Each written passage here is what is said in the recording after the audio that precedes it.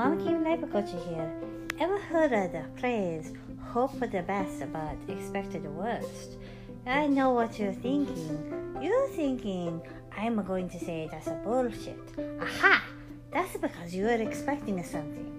I don't know if it's a worst or what, but maybe you're expecting a surprise. But if you expect a surprise, then is it really a surprise? I don't know. This is getting very deep very fast. Because the premise is that you can avoid a disappointment by expecting something if it happens, you were ready for it. And if it doesn't, then you're not so disappointed.